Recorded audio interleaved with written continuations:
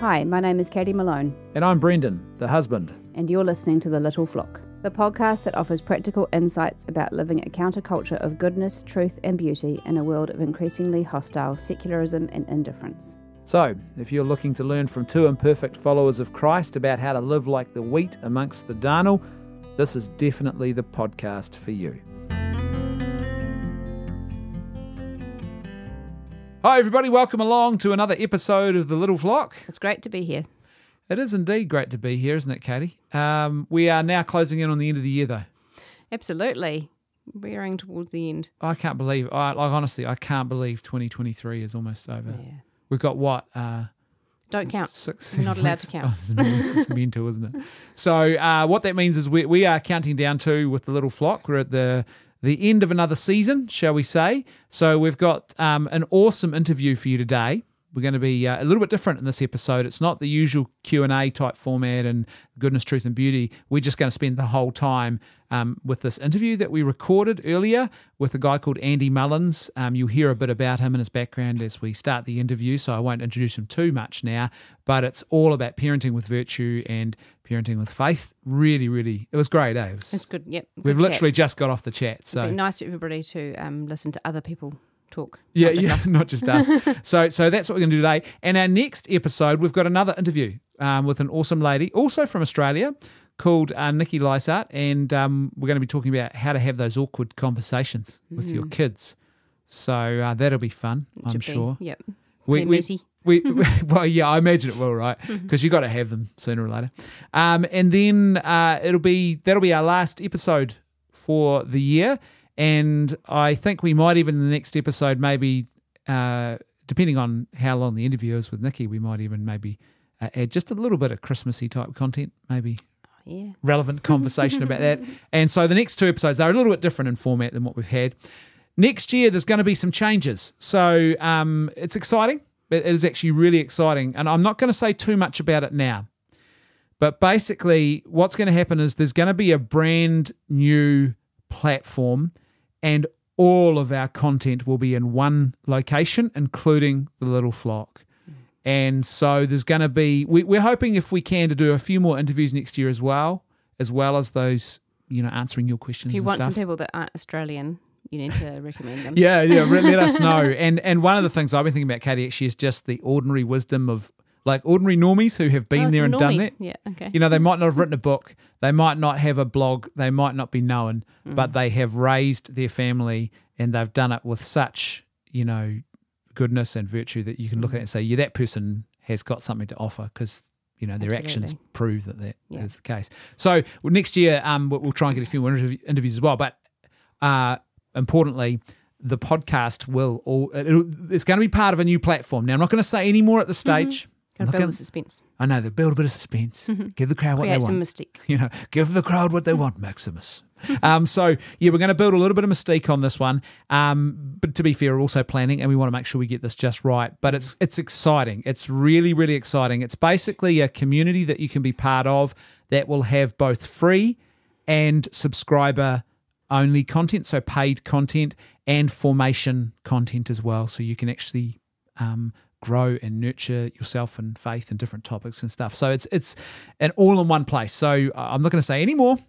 I'm not going to say my lips are sealed. But what I will say is if you want to actually help contribute to the ministry work that we are doing, and that includes supporting this particular new platform, which is really going to be about helping to forge and nurture goodness, truth and beauty, an authentic Christian community, and to really nurture that cultural goodness, truth and beauty in people's lives, then please consider becoming a supporter of LifeNet. And you can do that by going to our website, lifenet.org.nz, and you will see there is a donate button there. You can become a regular AP donor, or you can make a one-off contribution. You might think, hey, this platform idea sounds really great. I would like to make a one-off contribution just for that purpose. You can do that. So even if you're already a donor, you can do that as well. But the advantage is if you're from New Zealand and you do that, you can actually claim it back on your tax at the end of the year. So make sure you use your name and donation in the details when you do that. Again, that's lifenet.org.nz. And don't forget your questions too. If you've got questions you want us to answer on future episodes, or like Katie said, the peoples that you know who would be good to interview. People should recommend your My people, peoples. my people. I think also if you've got any, there might be some people with specific challenging conversation questions that might be good to, that's to true. throw in there. Yeah. So if you do have those, that's a good point. Yeah. Because we're We'd filming. like some case studies, please. Yeah, you're very good. Because we will be, I was going to say filming, we're recording that interview in a couple of weeks' time with Nikki. And so, go to the contact form. You'll see the contact form if you go to lifenet.org.nz. You cannot miss it. Ask your questions for the little flock. And use that as well. If you want to maybe ask questions around conflict and, you know, having those difficult conversations with your kids, maybe specific stuff, let us know and we'll raise that with Nikki as well. So that's a good point.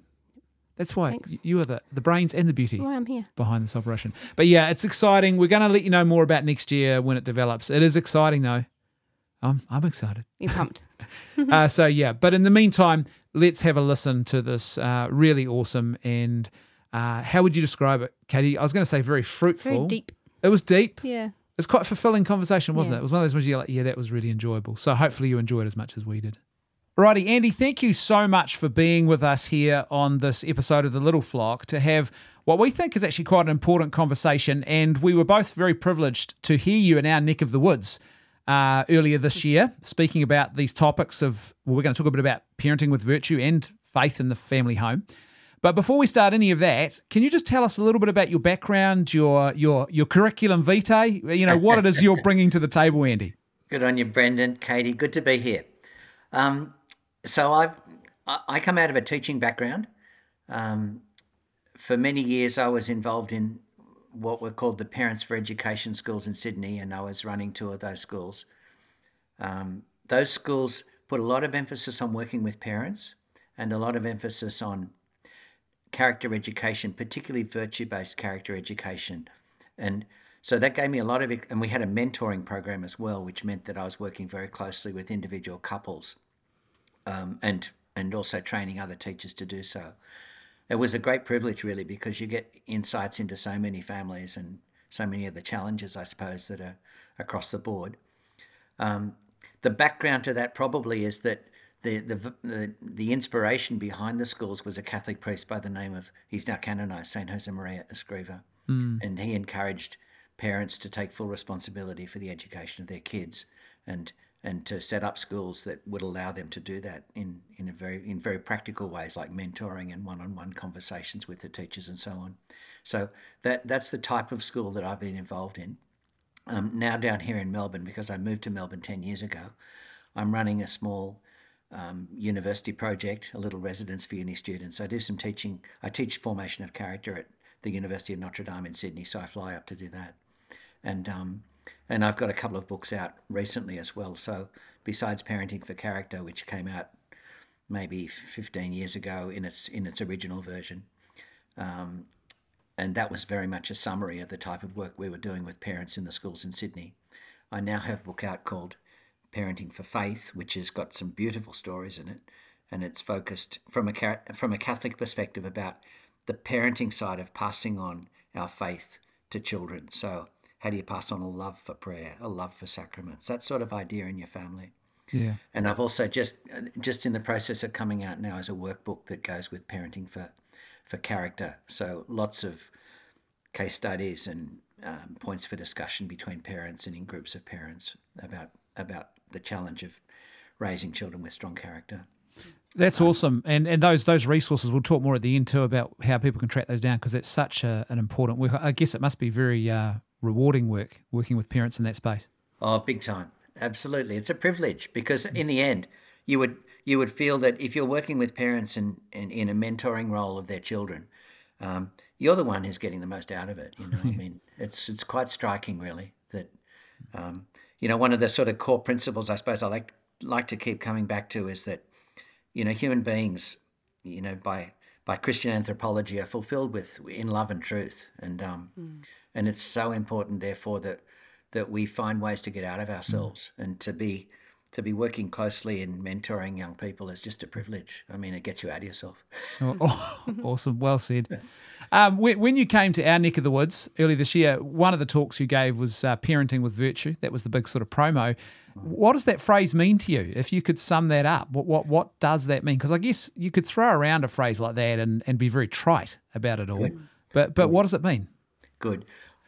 It means being proactive about building strengths that your children will need in their character, that type of idea. So think of what's the toolbox that you want to give your kids so that they can cope in life. And the tools in that toolbox are habits in their character, which they can then use to negotiate all the challenges of life. One of the beautiful things about virtue, the development of virtue, is that it's flexible. It's not just how to respond in a very particular situation, but it gives you the internal strengths to manage yourself and to think clearly so that whatever life throws at you, you can handle it. That sort of idea. I find the phrase parenting with virtue very interesting because I think it puts the onus on the parent to have the virtue first. And often I think in today's society, the kids are expected to have the virtue and the good behaviour without being led. So what would be your advice for a family to start that journey of parenting with virtue? Yeah. Start before you get married.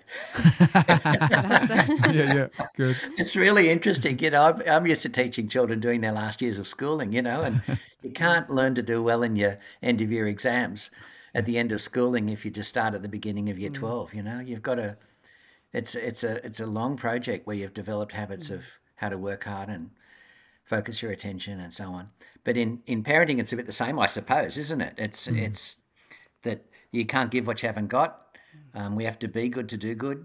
Those sorts of ideas. They're in a sense, they're trite throwaway sayings, but there's a lot of truth. There's timeless truth in those because they come from the ancient Greeks originally. And they'd talk about the habitus too, wouldn't they? Just exactly what you're saying. You don't become good at virtue once. It's a habit that you become better at by practice. And that's the beauty of it, that it's a facility to act in certain ways. And let's talk at a natural level first, or the moral virtue level of the 4 cardinal virtues. 2 of those virtues are about managing our emotional life.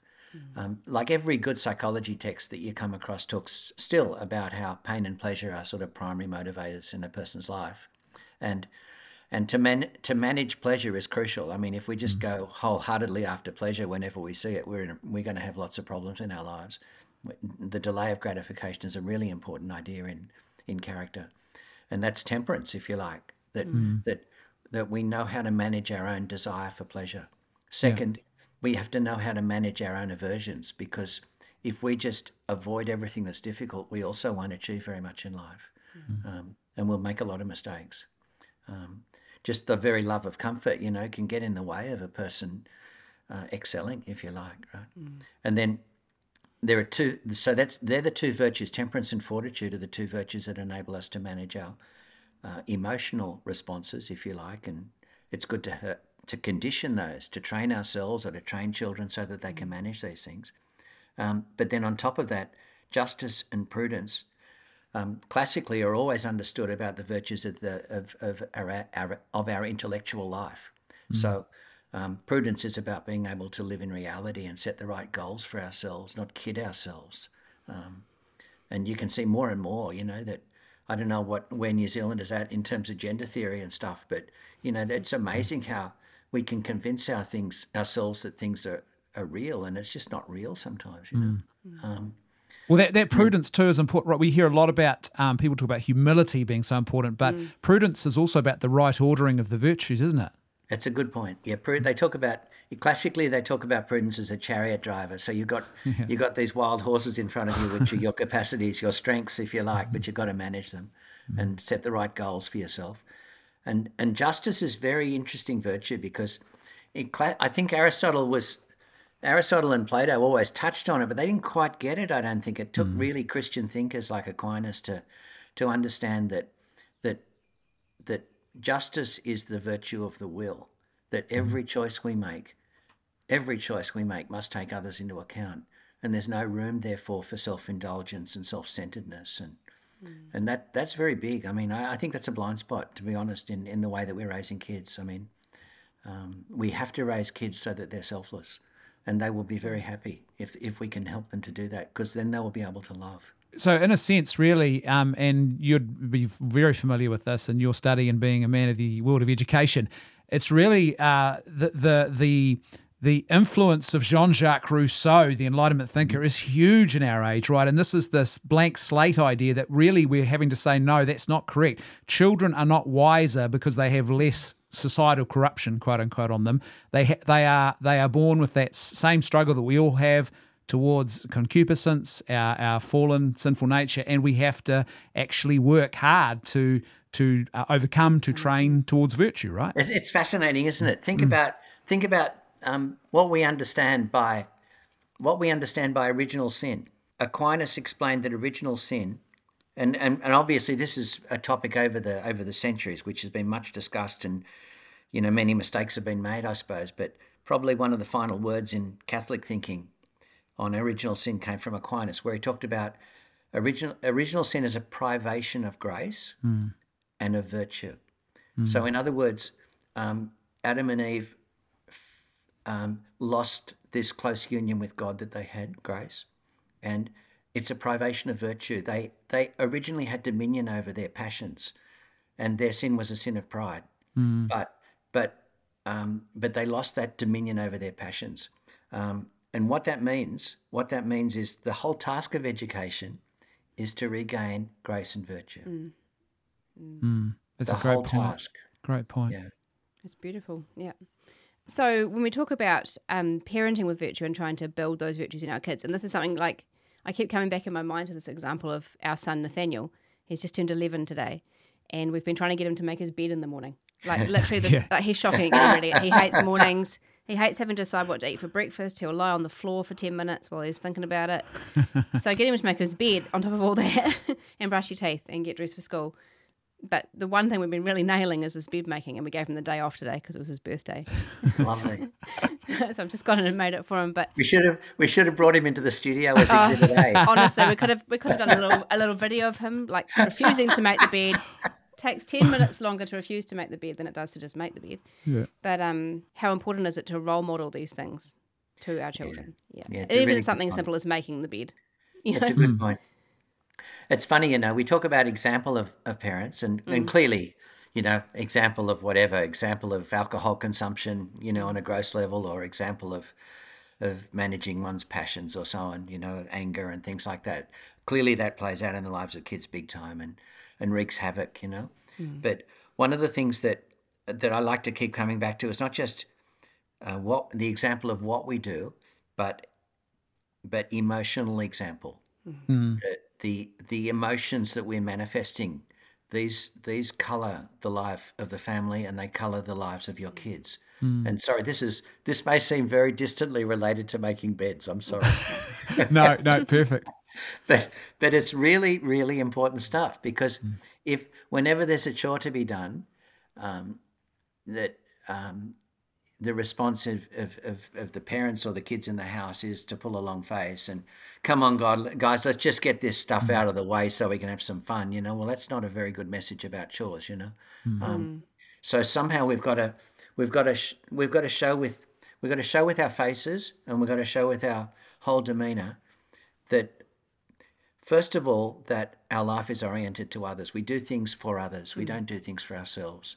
So, Brendan, you can buy into this, and you can whisper in your little guy's ear, this will really please Mum. And that will help her. That will help him a lot, but it'll also help him realise that the most important reason to do anything is out of love for others. Yeah.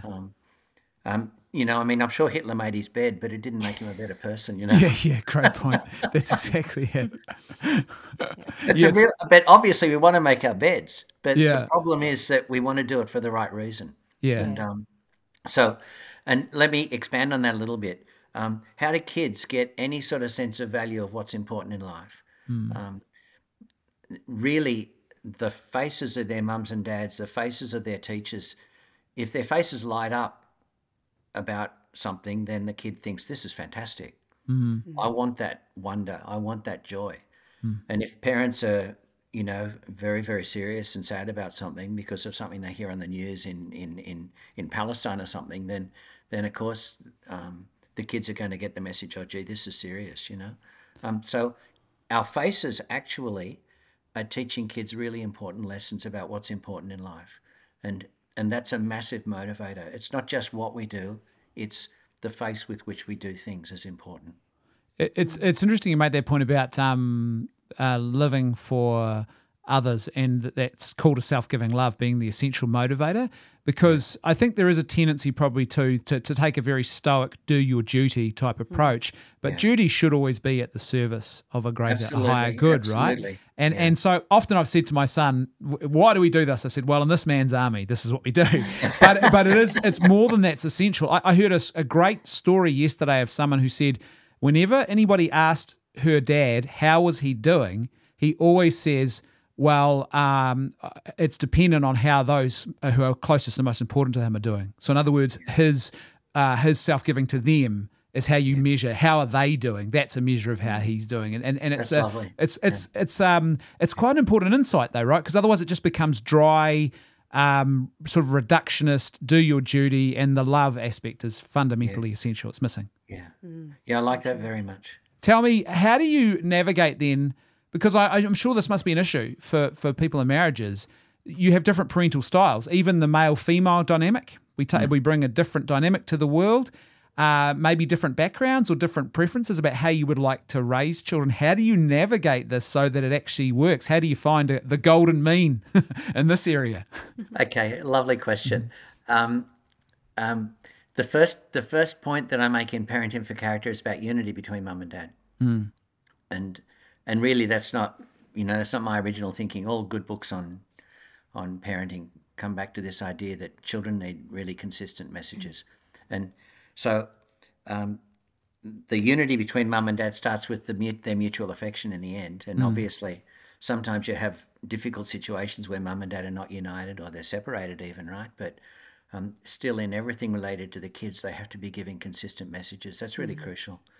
They have to overcome any difficulties they have between themselves on personal issues so that they can be united for the child in everything related to his or her upbringing.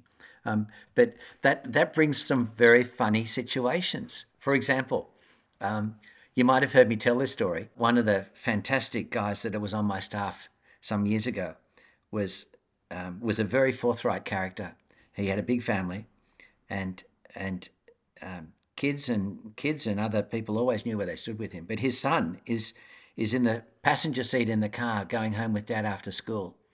And the boy says to his dad, "Dad, it's Valentine's Day. Aren't you going to stop and get Mum some flowers?" And Dad says, "I don't believe in all that commercial nonsense." And then the boy says to his dad, and the dad had the humility to say this the next day in the staff room, right?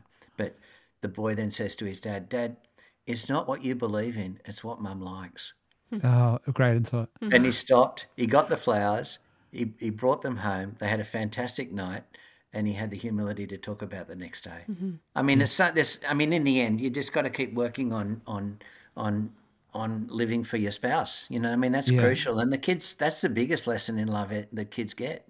I mean, St. John Paul talked about that all the time, that the lesson in love of God, it comes from the love between parents and the love that parents have for their kids. Well, that was what he wrote the jeweler shop play all about, right? Those two different couples and their children and how that plays out in their lives.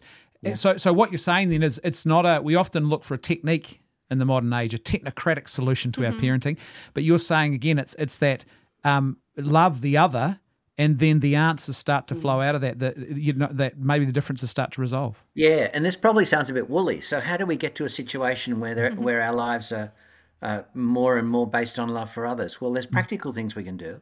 We can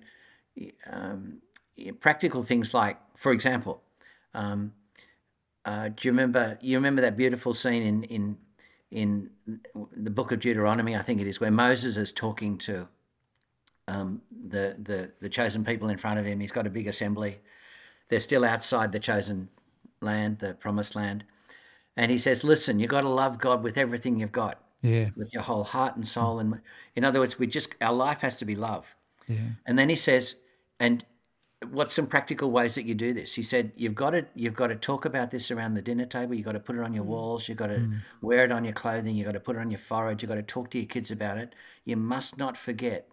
So the first thing is memory, that we never forget that this is our calling. Our calling is to love. But then he says, when you're in the land of milk and honey, you'll be promised to forget. You'll easily forget this because there'll be so many distractions around you. And it's probably fair to say that New Zealand is the land of milk and honey, right? Yeah. And it's too easy to forget that we've got to love with everything we've got, and we get self-indulgent, we get selfish, and in the end we forget to love. So the first thing I think is to be convinced that this is really important, and then the second thing is to see that this is not just good human common sense, but it's also God's plan for us, that it's really important that we take this to our prayer and we pray about it and we think, how can I love other people better? And we get very practical suggestions coming into our heads that we try to put into practice with resolutions.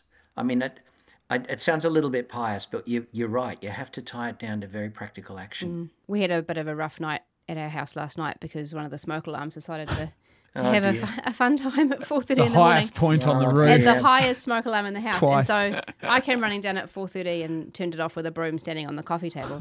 Went back to bed. Brenda said, are you sure there's no smoke? I was like, no, there's no smoke. Yeah. And then it went off again half an hour later and I said, look, we're going to have to... Out comes the ladder into the garage. We're going to have to get up and take this thing down. And I thought to myself as I was trying to get back to sleep at 5 o'clock in the morning, I'm going to tell my girls, when you're discerning marriage, ask yourself, would this man get up for me at 5 a.m. and remove a smoke alarm? I love it. Yeah.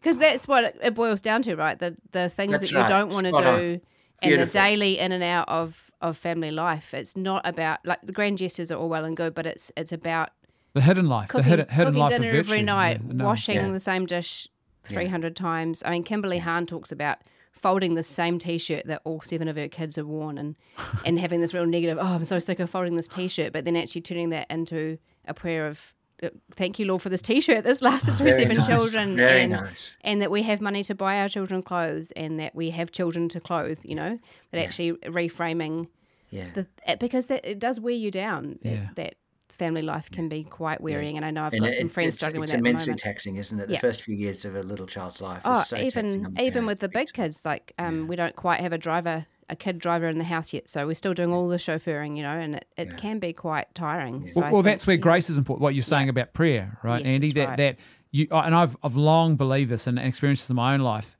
Sure, you can love to a certain point in the natural, but there's a point at which love takes some sort of supernatural grace that people or situations are just so difficult.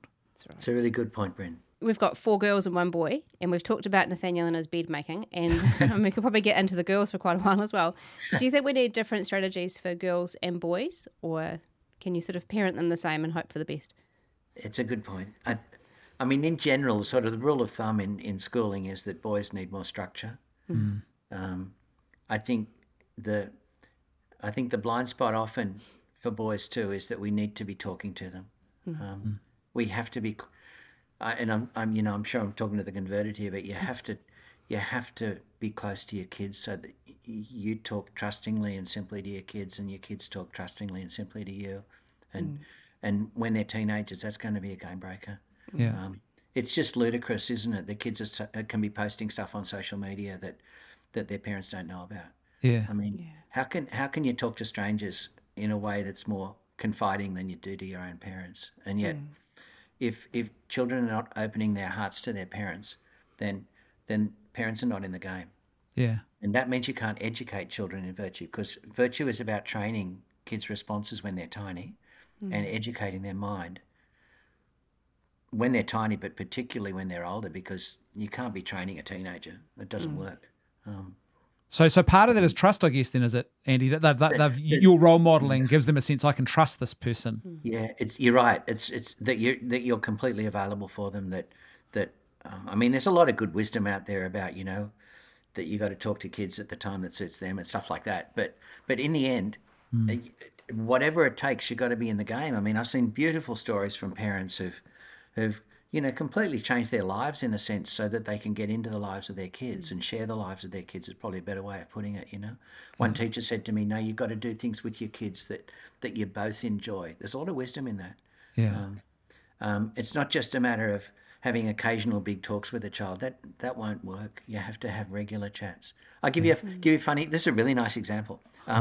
One of the families that left a massive impression on me when I was at a school called Wallamai in Sydney, in the west of Sydney. This was a family that was universally admired. They had boys in four classes, and the kids were all almost clones of each other and clones of the dad. I mean, Dad was a big man, very gently spoken, but immensely respected by everybody. Very generous guy, and the boys were the captains in their classes and really good soccer players and tough as nails in terms of cross country running and stuff like that, and worked hard. And the dad told me once, when my boy was in year 7, the oldest one, he did something that left me a bit disappointed. So I started talking to him, and he wouldn't have raised his voice, but he would have talked to him seriously, saying, look, I don't really like this. And he said, I was so proud of my boy because he had tears in his eyes. Yeah. And then he said the next day, the same behaviour came back. And he said to himself, this is not my boy's problem. My boy has a good heart. He's shown me that. It's my problem. I have to give my son more support. Yeah. So awesome. From that point onwards, he would have a chat each week with his son, and he did this with each of his kids. And he would help that child have a goal for the week. Awesome. And then that would be that child's goal. And then he did that consistently over the years, and we saw the product 6 years later. It was just awesome. Mm. So to help children have a goal for themselves because you've been such a good weekly support in chat and one to bounce ideas off them and so on, it's gold.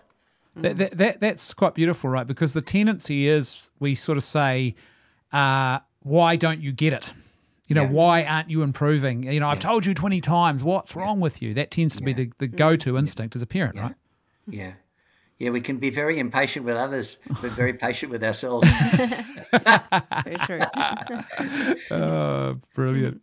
What happens then when we, because it will be inevitable, I guess, we stuff up as parents. We make a bit of a meal of things and we recognise maybe where we've overreacted or we've a lack of virtue that's become exposed to our own children. It might not even be directed at them. Yeah. What do we do? First thing is probably to think, well, what are we trying to teach to a young person? Are we trying to teach that success is always being perfect? And that's unrealistic. In fact,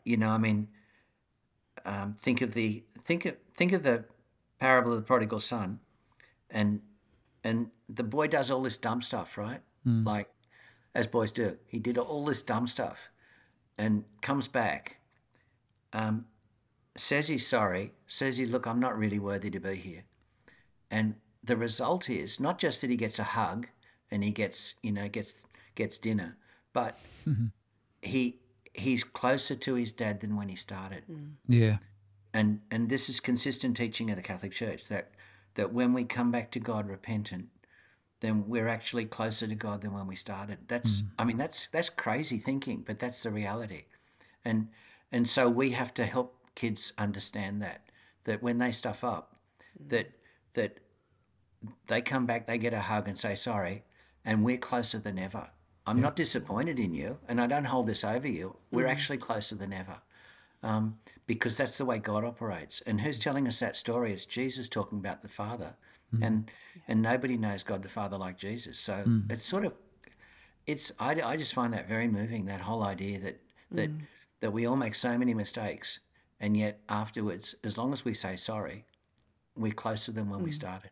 Yeah, well, I've heard other parenting experts talk about this idea of rupture and repair, and how after a rupture, as long as there is a repair, there is, the same principle. It's stronger having like been through the bone, rupture. right? Yeah. But I guess the question is, I guess the important thing is back to virtue. If you're a parent and you make a mess of things, humility becomes essential in that moment, right?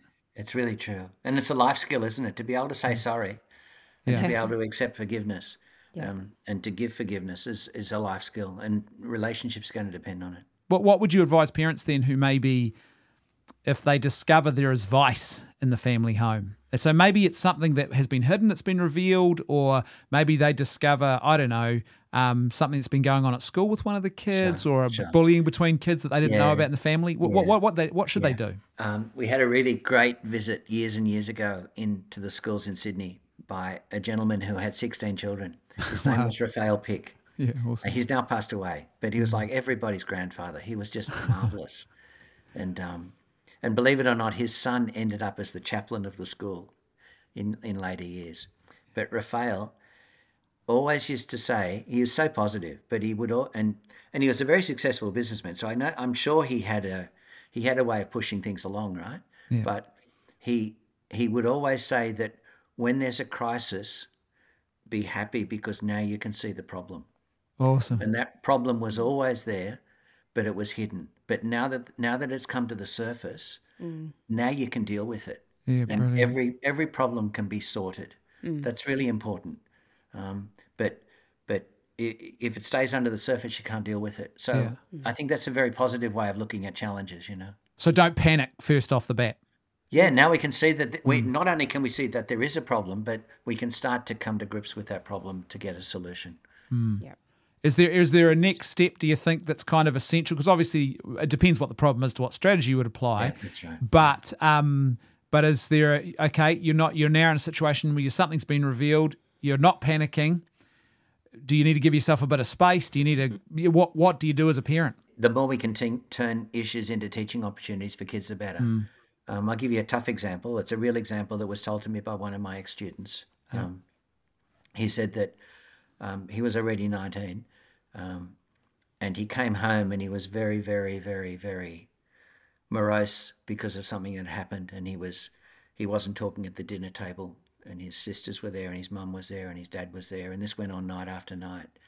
And finally his mum blurted out, "What is the matter with you? You're acting like you've made a girl pregnant." And he said, "Mum, I have." Wow. Yep. And then the sister screamed and left the table. Mum burst into tears and left the table. And he's left there with his father.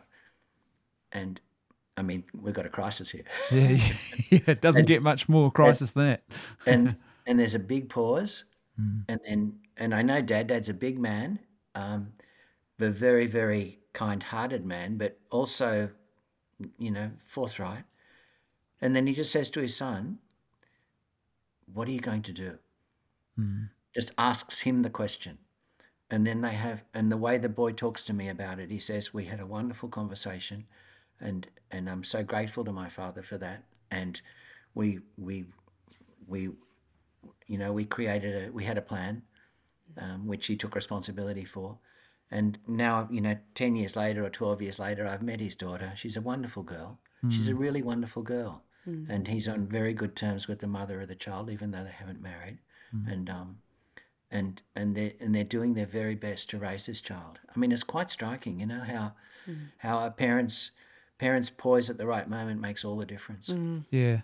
Because that could have very easily ended very, very disastrously. That's right. Including In something every like sense. abortion, for example. And it's that first initial couple of moments are probably the That's gold. right. That's right. Yeah. Another from the sublime to the ridiculous. Another friend of mine, he's got a big young family, and when he comes to the front door at night after a heavy day at work, he says, the first 10 seconds are crucial. Awesome. Because all the kids run to the front door to greet him when he comes, and if he's not present for them, if he's thinking of something else when he comes in, or he pushes past them, or is a bit perfunctory, he said that time won't come back. You've got to grab the moment. Wow. That's right. They won't be running to the door to greet you forever, will they? That's right. That's right. Yeah. That's right. So if you had to narrow it down, and I realise all the virtues are very important, but are there ones that you would prioritise for family life? Oh, lovely point. Yeah, I think of justice and charity. Let's just talk for a second about, before I answer this, please, Kate. Let's talk about how the faith, hope, and charity fit in with the cardinal virtues, because I think that's quite important. Awesome. If we talk about prudence as being able to make objectively good choices in a field of reality, if you like, right? Having a good conscience and whatever. What's faith how does faith inform prudence? Because faith shows us the complete reality. Faith shows us who we are in relation to God, in relation to our Creator. It shows us that we have a loving Father. It shows us that Jesus has given all this for us, and what are we doing in return, sort of stuff, right? So faith gives us the complete reality and helps us make our choices within that field of enhanced reality, if you like. It's not just beliefs; it's reality. I think that's a really important distinction. And what's charity? Well, Aquinas talks about charity also as the virtue of the will. So once a person is in grace, is baptized, and we're children of God, and this gets a bit theological, sorry, but once God is within our soul, we're living in Christ. We can be other Christs. We have to act the way that Christ would act. We have to lend ourselves to Jesus, and that means every action can be performed with love of God, with charity. So just as the ancient Romans could perform every action with justice, we have to perform every action not just with justice but with charity, with the very love of God. It's, obviously that's a high bar, but if that makes any sense, that's what we're trying to aim for. In the time we've got left, we want to talk also a little bit about nurturing faith in the family home. Yeah.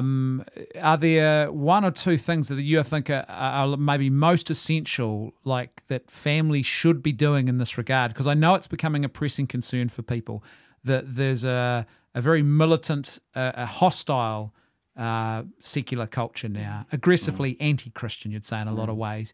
And I think a lot of Christian families really feel the weight of that, the burden of that. And they struggle to know, well, what do we do? So we're not overbearing, but we are doing what is essential to try and give that and transmit that calling and gift to our kids. Yeah, good point. A few things in my head. First thing is freedom. And this really comes from St. Josemaria, but he would insist the importance of raising young people to use their freedom, that we're raising them not for compliance, but for their own convictions, if you like. Yeah. And so that means the only way we can get there is very much sharing from the heart and talking with deep trust, sharing in trust about what's important in our lives. You often, you obviously sometimes it's a terribly difficult challenge for parents when they've got a teenager who doesn't want to practice and go to church with the family or whatever, right? But ideally we want to try and head those things off before they become issues by being so close to kids in their childhood and in their years before. And that comes to the issue of how important are sacraments in the life of the family, I think. The book Parenting for Faith is about passing on a love for sacraments, first of all.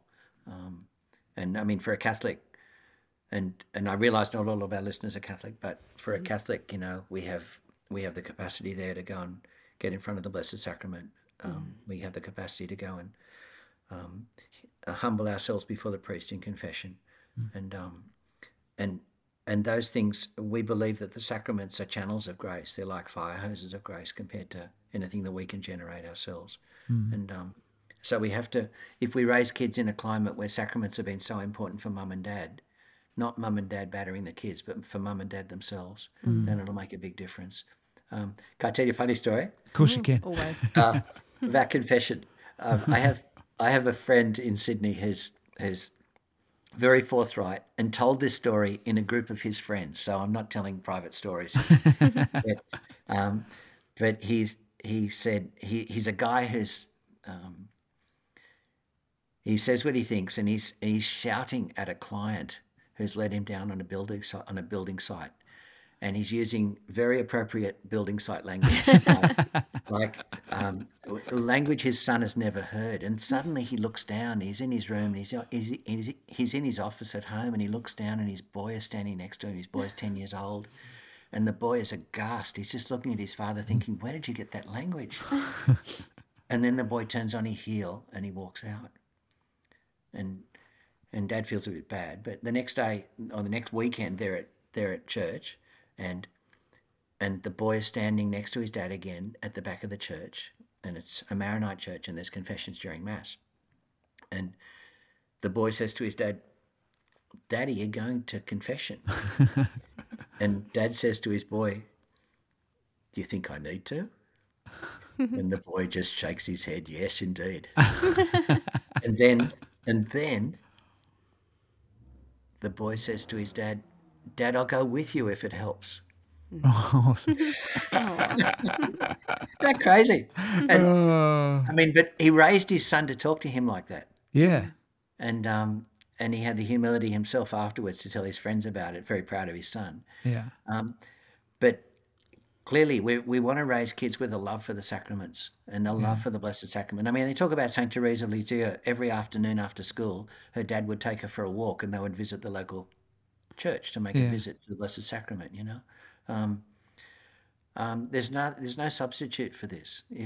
If we don't raise kids to love the sacraments, then what are they going to love? You know, they're going to fill that void with a lot of other things, you know. One thing we're starting to discover too in our family home is the importance of that nurturing that love of Scripture as well, and that understanding of it. You know, I realise now I learnt a lot because of the environment my family was in, and I grew up with other families of faith. Yeah. But we can't just assume our kids are going to know all this. You've got to actually actively. Yeah. You know, a mate down here in Melbourne just told me the other day we had a sort of men's group gathering, and he said, you know, one of the things we've been doing is in my home we have a holy hour. And I'm thinking to myself, oh, that's pretty heavy for little kids, right? That's what I'm thinking. And then I said, what do you do in your holy hour? And he says, oh, no, we say some prayers, like they say the rosary. And then he says, each of my children has a Bible. Yeah. And I said, go and get your Bibles and go and get your markers. And I suppose they're children's Bibles because their kids, probably the oldest, 12, I think. Yeah. And they go off and he says, now we're going to read this passage together. So they read this passage together. And then he says, now get your marker and just think for a few minutes and underline the sentence or two that you like the most. Awesome. In their own, so they've all got their own personally marked up Bible. Yeah. And then they come back together and then the kids explain why they've marked that passage. Isn't that gold? It's so simple, but so good. Yeah, and then they work their way through Scripture. It's so practical too. Yeah. You don't need to be a theologian to do that. That's right. No. That's right. And you're engaging the kids' hearts and heads. It's very beautiful. That's awesome. That's great. Any impediments that you would say that would stop a family from nurturing faith in the home? Like things to be aware of? I think the biggest thing is leading from the front, you know, and I mean, I'll tell you a New Zealand story to finish. Go for it. Sorry, it doesn't have to finish now, but I was in Mount Maunganui. I was in Tauranga doing some seminars on parenting, and you probably know the landscape there, but there's this beautiful headland, and I was staying at the base of the headland, and I figured I got to get up to the top of this before I leave here. Got to walk the mount. So I walked the mount, right? So I got up there at dawn. It was a bit pagan, but I got up there at dawn to see the sun come up, you know. It was so beautiful. And then I'm sitting on a rock on top of Mount Maunganui, and I've got this guy standing behind me with his boy. And he says, excuse me, you're sitting on my prayer rock. So it was a very funny conversation. I jumped up. It was all sort of very mock serious. And I said, I'm sorry. And he says, no, you know, I'm the Baptist pastor. Awesome. From Tauranga down there, and he pointed down to the town, and he said, there's a lot of pain down there in my people, but I come up here 3 mornings a week to pray over them. Awesome. And it's a good thing that our God has big ears. Wow, that's beautiful. But what's the lesson? The lesson is gold, isn't it? That when God's given us a responsibility for somebody or some people or our families, He's listening to our prayers. Yeah. The prayers of a parent are just, you know, in the end, they're the game breaker.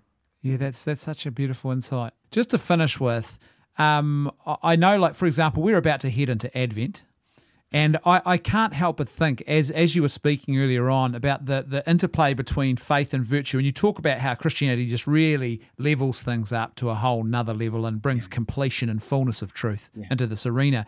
And it seems to me, too, that there's this great resource, if you want to call it that, in the annual liturgical calendar, because so many of these feasts or seasons allow us to highlight certain virtues, like talking to your kids about the story of Joseph, for example, and Mary. There's great virtue in that, and they're very specific to different seasons, right? So it seems like a great opportunity here. It's a beautiful point. You're quite right, and we have to grab it, don't we? And what the the more we're living this in our own life of prayer, the better, because then we'll have something to offer.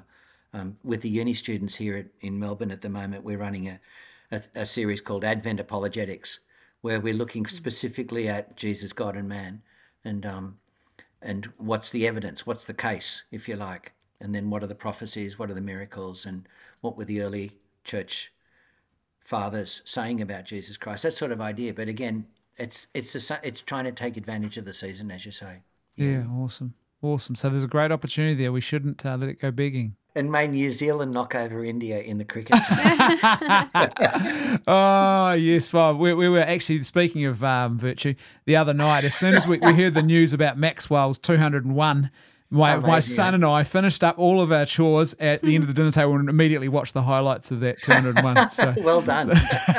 So you mentioned a couple of books that you've written. Would you like to tell our listeners how they can get their hands on those? Thank you very much. So the one that's come out in a couple of editions is Parenting for Character, and that's put out now by Veritatis Perusia Media, Veritatis in Sydney, and Perusia Media, and then a book called Parenting for Faith, which came out last year in the States by a publisher called Scepter.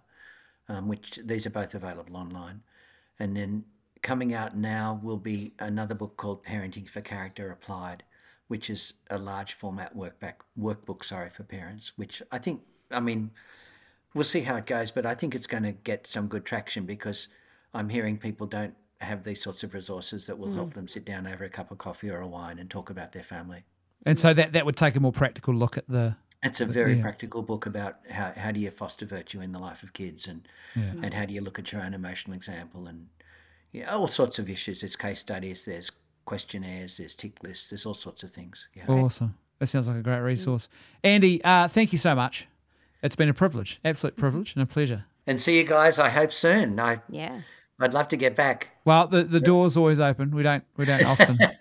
We might compete in sport, but the door is always open. Lovely. Hey, good to talk to you. Bless you, Andy. See you, Andy. Ciao, guys. Bye-bye.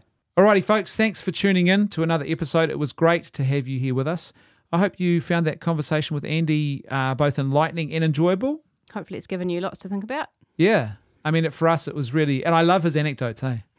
Yeah, he's got some funny stories. We've heard him speak publicly, and he's got lots of stories and some amazing ones that we didn't hear today. But just absolutely amazing stuff. And so, great guy. And the books, please make sure you check out those books if you're looking for a really good resource to really help you grow in your family journey and your parenting, skills and stuff like that. Absolutely highly recommended. Katie, do you want to say anything else before we wrap this bad boy up? No, all good. I would say I will be the man of more words then. Will you? You're the lady I of feel few like words. you've used all the words. Hold on. I'll just remove that little shovel digging away at my ribs there. So what I'll say is this. Don't forget that awesome new platform coming next year. Please, if you want to have some sort of question or conversation point that you'd like us to raise with Nikki when we talk with her, use the question form on our website at lifenet.org.nz. If you've got a question in general for a future episode, doesn't have to be about difficult conversations, it could be about anything at all, please put it on that question form and we'll answer it in our upcoming episodes in the year ahead. And don't forget, we really, really value your support of our ministry work. We can't do this work without your support, and we can't grow this ministry like we want to in the years ahead without your support. So please consider becoming a donor, and you can do that at lifenet.org.nz. Just go to the website, click on the donate button, and everything's all there. I think that's us. All the admin's done. I've done all the talky. You have.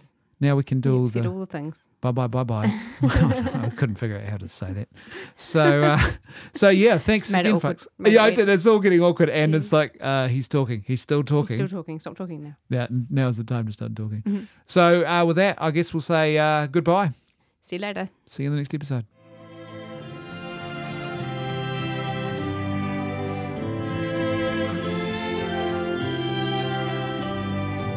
The Little Flock is a joint production of the LifeNet Charitable Trust and Left Foot Media. If you enjoyed this show, then please help us to ensure that more of this great content keeps getting made by becoming a patron of the show at patreon.com/leftfootmedia. Thanks for listening. See you next time on The Little Flock.